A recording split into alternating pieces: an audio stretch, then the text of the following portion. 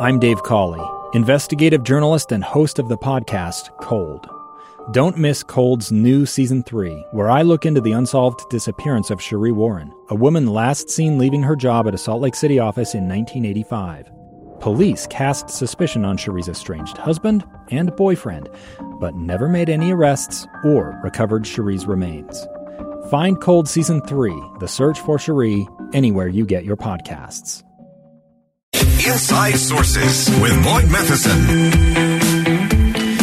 So I've been reminded during the course of this week as we look at this incredible convergence of Ramadan, Passover, and Easter. And one of the things that it always reminds me of is this idea of the precious scars. That we're all a little broken, that we all can individually and collectively heal and be made stronger, and that there's a path to it, but we have to engage in it in just a little different way.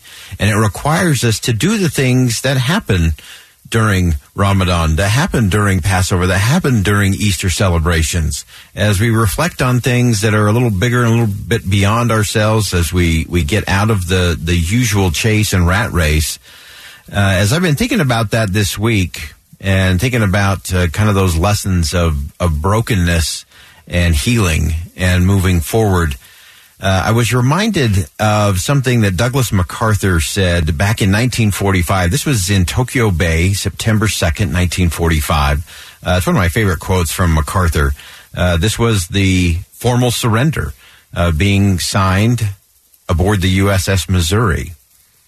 And at that moment, Douglas MacArthur said, "It is my earnest hope, and indeed the hope of all mankind, that from this solemn occasion a better world shall emerge out of the blood and carnage of the past.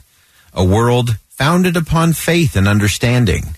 A world dedicated to the dignity of man and the fulfillment of his most cherished wish for freedom, tolerance, and justice."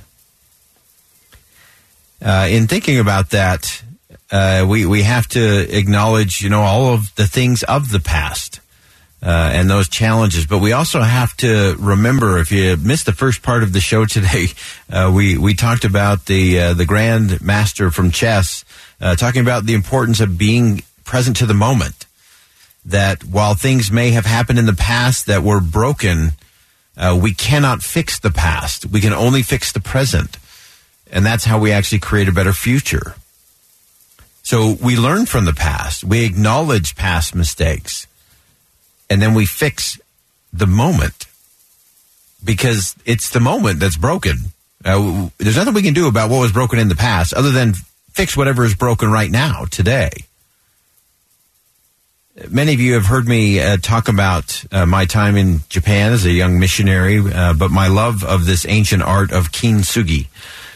Which, of course, goes all the way back to the Shogun era, the Yoshimasa era, who broke a treasured teacup, couldn't fix it. The servants were unable to repair it so it could be of use. And so finally he gave it to a master artisan and asked if he could do something with it. And ultimately, by using a form of resin mixed with gold powder, the result was extraordinary. Not only the restoration of a prized teacup, but its transformation became stronger in its broken places, became beautiful with these golden lines where the breaks had occurred. And it's important for us to remember we're all broken. We should always remember that. And we have a lot of things broken in our society, not just here in the United States, around the world. And it's all unique. You could take 10 pots and drop them and they would each break differently, meaning that if we repaired them in this art of kintsugi, this art of the precious scars, as the Japanese refer to it, or golden repair, will all be unique and different. But you have to be vulnerable enough to engage in that conversation. And so for me, that art of the precious scar, when we apply that to individuals, when we apply it to organizations, when we apply it to nations, that's where things really begin to change. And, I recognize that if we think about America, we have lots of things that are broken. But I think of the symbol of the positive side of that The fact that on the Statue of Liberty, we actually invite the broken to come here. Give me your tired, your poor, your huddled masses yearning to breathe free, the wretched refuge of your teeming shore. Send these, the homeless, the tempest-tossed, to me. I lift my lamp beside the golden door. Interesting, golden door. And we're asking for all of these brokenness, whether they're refugees, whether they are the huddled masses, whether they are the tired or the poor or whatever they may be, they can be fixed. They can be repaired. But we do that together. And I think when we look at history in and of itself is a testament to precious scars. I love what Senator Ben Sasse has said, that we should celebrate scar tissue with our children, not bubble wrap them to save them for another day. But as we do that, then everything begins to change. Now, you all know that one of my favorite parts of doing this show every day is what I learned from all of you. And really interesting, just during this last commercial break, as I was getting ready for this segment, I had a friend of mine, Terry, send me something she had gotten from a friend from a conversation they were having that was important, ennobling, enlightening, uplifting. And I love this quote because it ties into this brokenness that we're talking about. And this is a quote from L.R. Knost, K-N-O-S-T. And it says this: "Do not be dismayed by the brokenness of the world. All things break, and all things can be mended. Not with time, as they say, but with intention." I love that. Things are not restored. Things are not mended. Things are not fixed or made stronger just over time. It's with intention. So go, love intentionally, extravagantly, unconditionally. The broken world waits in darkness for the light that is in you. I think that is fantastic. And again, it's what I love about doing this every day, is what you chime in with and what I learn as we stay curious together. And to me, it is about taking that brokenness, recognizing, especially collectively as we look at America, the American story is a story of redemption. It's a story of repair. It's a story of second chances and new opportunities. It's a story of people who were very broken. And I'm not just talking about those who came here initially.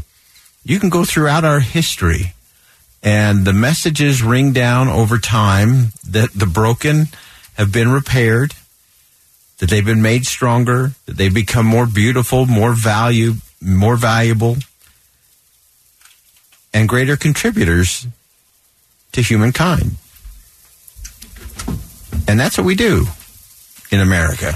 We don't do it perfectly. We do it unevenly. We do it faltering in many instances. But from time to time, we get it right. And this nation has proven that it's possible to become stronger in your broken places. And I think MacArthur was right, that a better world could emerge from the brokenness of the war. And I'm hoping as things evolve and hopefully improve in Ukraine, that we will also recognize that a world founded on faith and understanding, a world dedicated to the dignity of men and women and the fulfillment of that most cherished wish for freedom, tolerance, and justice.